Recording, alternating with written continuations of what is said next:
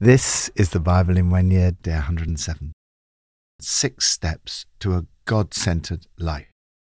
William Temple, like his father before him, was Archbishop of Canterbury.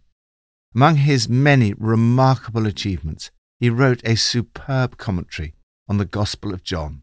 He wrote the entire commentary entitled Readings in St. John's Gospel while praying on his knees before God. About worship, he wrote, "Worship is a submission of all our nature to God. It's the quickening of conscience by His holiness, the nourishment of mind with His truth, the purifying of imagination by His beauty, the opening of the heart to His love, the surrender of will to His purpose, and all this gathered up in adoration. Worship saves us from being self-centered and makes us God-centered. You were created to live in a relationship with God.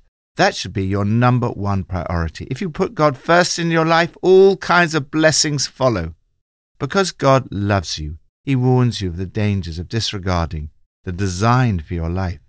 But what does it mean to lead a God-centered life? And what steps do you need to take in order to get there? From Psalm 47. Clap your hands, all you nations, shout to God with cries of joy. For the Lord Most High is awesome, the great King over all the earth. He subdued nations under us, peoples under our feet. He chose our inheritance for us, the pride of Jacob whom He loved. God has ascended amidst shouts of joy, the Lord amidst the sounding of trumpets. Sing praises to God, sing praises. Sing praises to our King, sing praises. For God is the King of all the earth. Sing to Him a psalm of praise.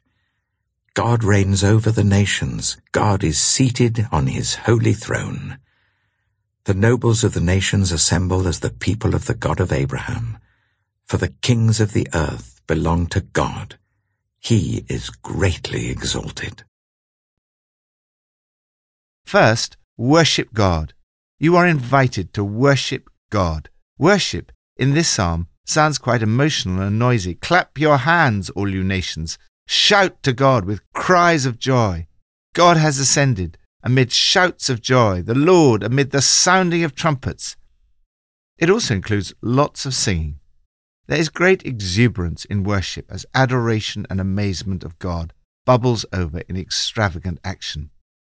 These are all outward ways of expressing your worship of the Lord. Worship includes the use of emotions to express your love and gratitude to God and to bring Him honor. All relationships involve emotions. I don't say to Pippa, "I love you with my mind." What I say is, "I love you with my whole being, my mind, my heart, my will." We're good at expressing our emotions in other contexts, such as football matches or other sporting events. Then why should it be any different in our worship of God? Lord, today I submit myself to You. Quicken my conscience with Your holiness. Nourish my mind with Your truth. Purify my imagination with Your beauty. Open my heart to Your love. I surrender my all to Your purpose. I worship and adore You. New Testament, from Luke 18. Then Jesus told His disciples a parable to show them that they should always pray and not give up. He said, "In a certain town there was a judge who neither feared God nor cared what people thought. And there was a widow in that town who kept coming to him with a plea, 'Grant me justice against my adversary.'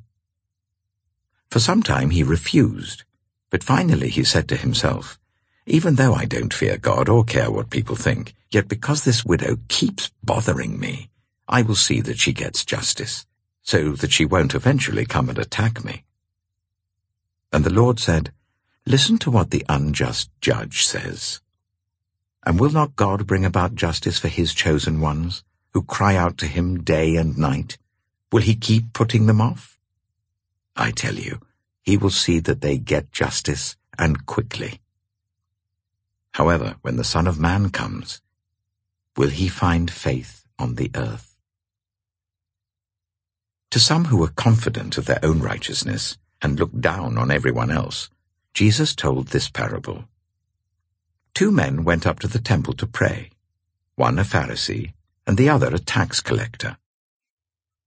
The Pharisee stood by himself and prayed, "God, I thank you that I'm not like other people, robbers, evildoers, adulterers, or even like this tax collector.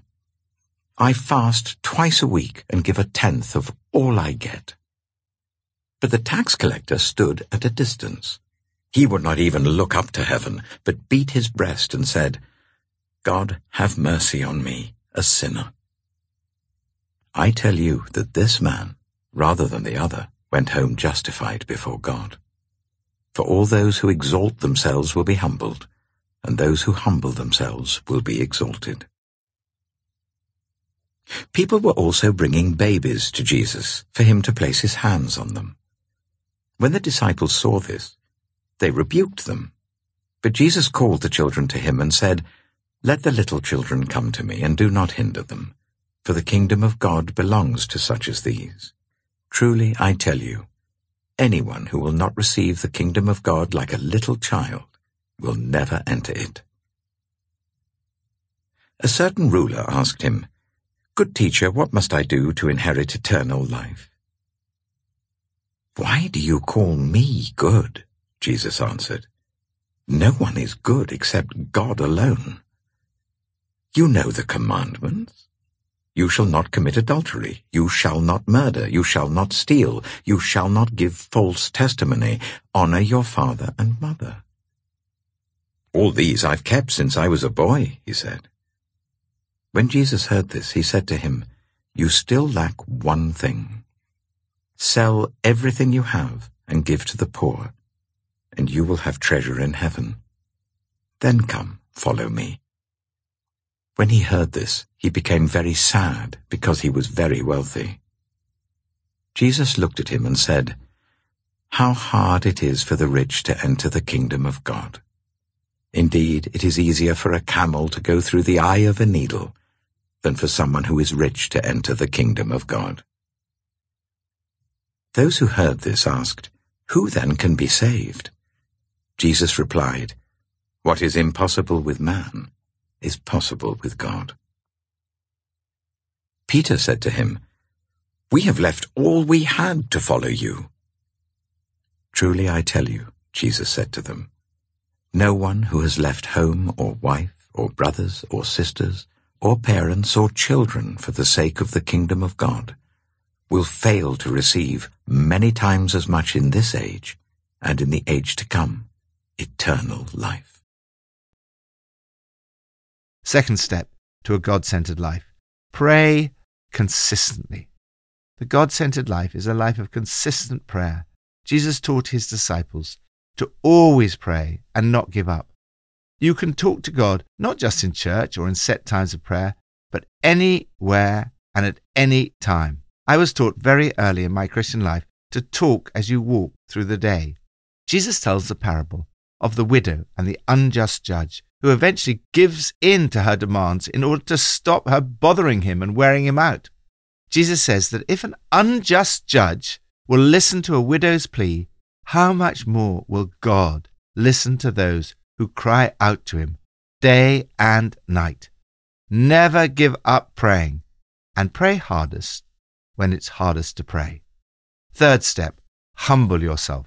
Humility is not something that happens to you. It's something that you're supposed to do to yourself. Rather than exalting yourself, you're supposed to humble yourself. God promises that he will exalt you. If we compare ourselves with others, we may become like the Pharisee, thanking God that we're not like other people, robbers, evildoers, adulterers. The Pharisee was confident of his own righteousness. He fell into the trap of trusting himself. If our lives are truly God-centered, our conscience is quickened by his holiness. We compare ourselves with him, and all we can say is, "God, have mercy on me, a sinner." The truth is that we are all sinners, and we're all in need of God's mercy. I find it very easy to read this passage and to thank God that I'm not like the Pharisee. But by doing so, I fall into the very trap that Jesus is describing. thinking I'm more righteous than others, rather than recognizing my sin and need for God. This is exactly the sin of the Pharisee. Fourth step, be childlike. Sometimes the babies, children, or young people in a church are described as the church of the future. But according to Jesus, they're not just the church of the future, they're the church of today. The kingdom of God belongs to such as these. Jesus calls us to become like children. He never tells us to be childish in the sense of being simplistic, but he does tell us to be childlike. To be childlike is the opposite of being independent and grown up. Children tend to be open, receptive, trusting, humble, loving, and forgiving. The God-centered life is a life of childlike dependence on Him. You become childlike when you show and share your honest feelings, acknowledge how fragile and vulnerable you are, and how much you need God and other people. Children are instinctively driven to explore and discover. They neither dwell in the past nor settle for the present, but look forward with an unquenchable curiosity to the future, fueled by wonder and an immense capacity for enjoyment. Cultivate this freedom to respond instinctively like a child and to feel and express wonder, awe, love and joy, to rush in and eagerly explore, probe and discover things for yourself. Fifth step, follow Jesus. There is nothing more rewarding than following Jesus. Peter said to Jesus, "We've left all we had to follow you."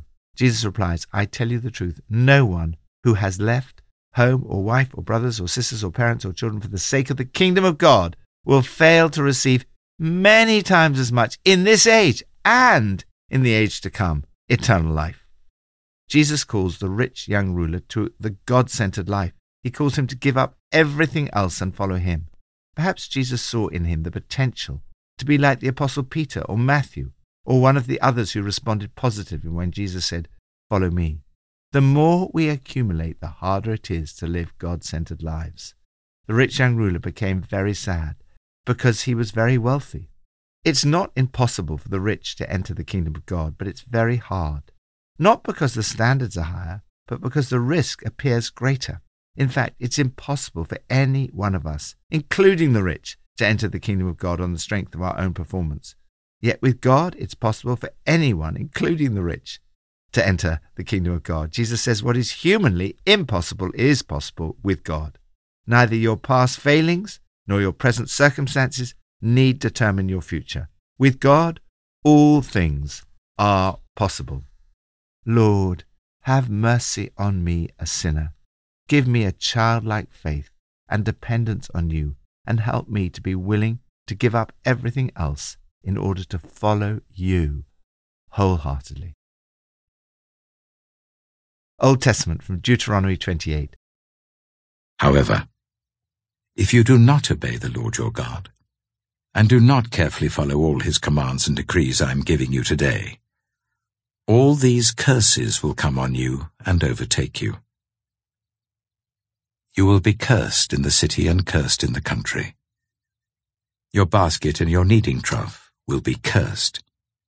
The fruit of your womb will be cursed, and the crops of your land, and the calves of your herds, and the lambs of your flocks. You will be cursed when you come in, and cursed when you go out. The Lord will send on you curses, confusion, and rebuke in everything you put your hand to, until you are destroyed and come to sudden ruin because of the evil you have done in forsaking him. The Lord will plague you with diseases until he has destroyed you from the land you are entering to possess. The Lord will strike you with wasting disease, with fever and inflammation, with scorching heat and drought, with blight and mildew, which will plague you until you perish. The sky over your head will be bronze, the ground beneath you iron. The Lord will turn the rain of your country into dust and powder. It will come down from the skies until you are destroyed. The Lord will cause you to be defeated before your enemies. You will come at them from one direction, but flee from them in 7, and you will become a thing of horror to all the kingdoms on earth. Your carcasses will be food for all the birds and the wild animals, and there will be no one to frighten them away. The Lord will afflict you with the boils of Egypt, and with tumors, festering sores, and the itch from which you cannot be cured. The Lord will afflict you with madness, blindness, and confusion of mind. At midday you will grope about like a blind person in the dark. You will be unsuccessful in everything you do. Day after day you will be oppressed and robbed, with no one to rescue you. You will be pledged to be married to a woman, but another will take her and rape her. You will build a house, but you will not live in it. You will plant a vineyard, but you will not even begin to enjoy its fruit. Your ox will be slaughtered before your eyes, but you will eat none of it. Your donkey will be forcibly taken from you, and will not be returned. Your sheep will be given to your enemies, and no one will rescue them. Your sons and daughters will be given to another nation, and you will wear out your eyes watching for them day after day, powerless to lift a hand.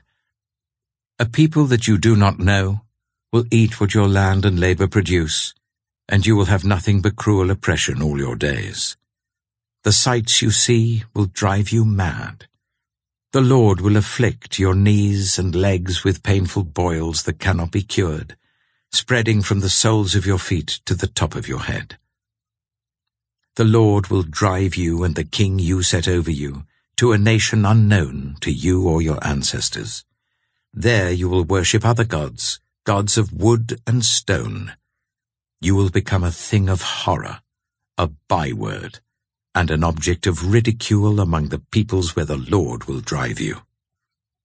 You will sow much seed in the field, but you will harvest little, because locusts will devour it.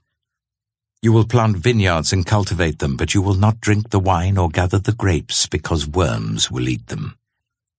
You will have olive trees throughout your country, but you will not use the oil, because the olives will drop off. You will have sons and daughters, but you will not keep them, because they will go into captivity. Swarms of locusts will take over all your trees and the crops of your land. The foreigners who reside among you will rise above you higher and higher, but you will sink lower and lower. They will lend to you, but you will not lend to them. They will be the head, but you will be the tail. All these curses will come on you. They will pursue you and overtake you until you are destroyed, because you did not obey the Lord your God and observe the commands and decrees he gave you. They will be a sign and a wonder to you and your descendants forever.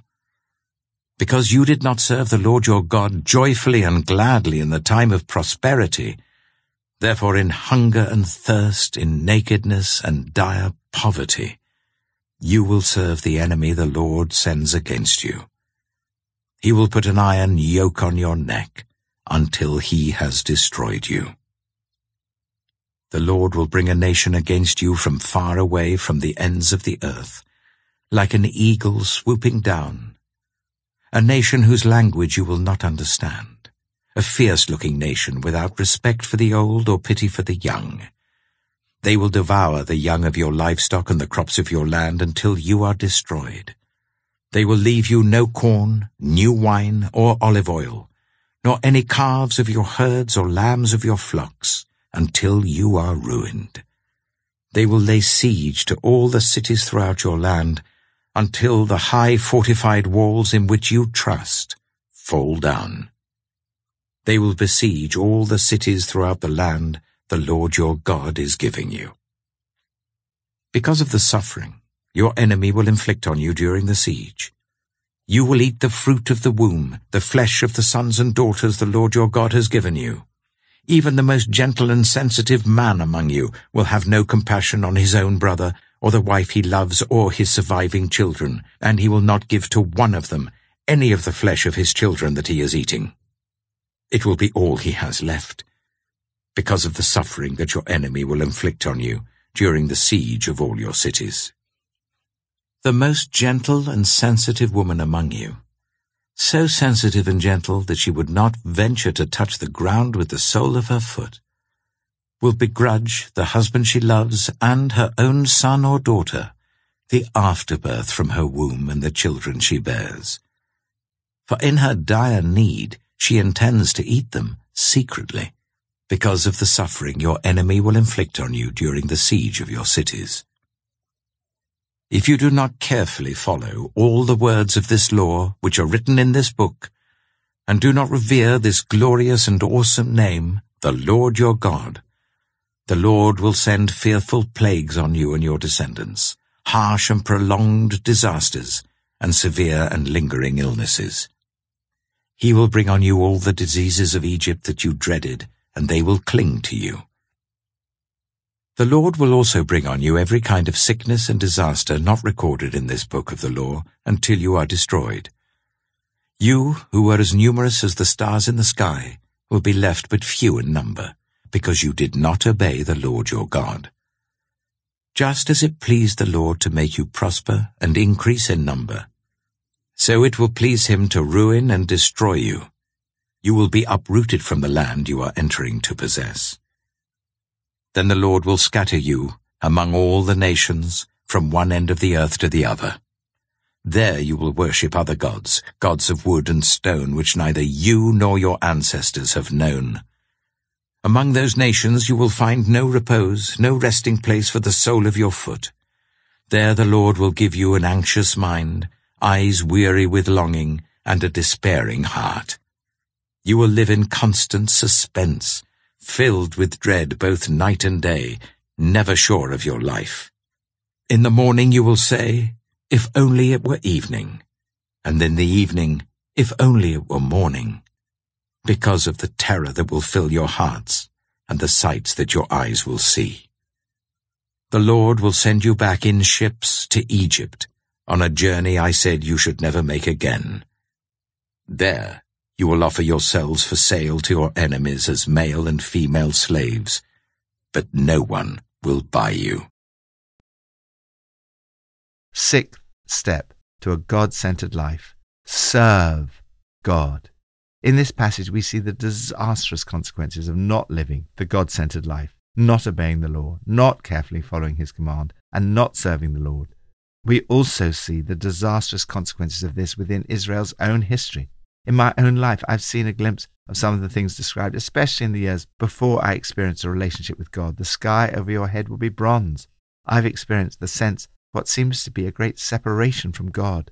We see how the Lord will give you an anxious mind, eyes weary with longing, and a despairing heart. You will live in constant suspense, filled with dread, both day and night, never sure of your life. Worry is a cycle of inefficient thoughts whirling around a center of fear. This is the opposite of the peace and joy that Jesus offers. Of course, sometimes I have failed to serve, obey, and follow his command wholeheartedly. The wonderful news of the New Testament is that Jesus has rescued us from the deserved punishment and curses that would have otherwise followed. Christ redeemed us from the curse of the law by becoming a curse for us. Lord, thank you so much that you died in my place so that I can be forgiven and set free from the consequences that I deserve. Thank you that you call me to a God-centered life. Help me to worship you wholeheartedly, to serve you joyfully and gladly, and to obey and follow you always. Pippa adds, in Luke 18 verse 1, we read about the parable of the persistent widow. I have looked back over some of my prayers that I've prayed that haven't been answered yet. I think I need to redouble my efforts and not give up.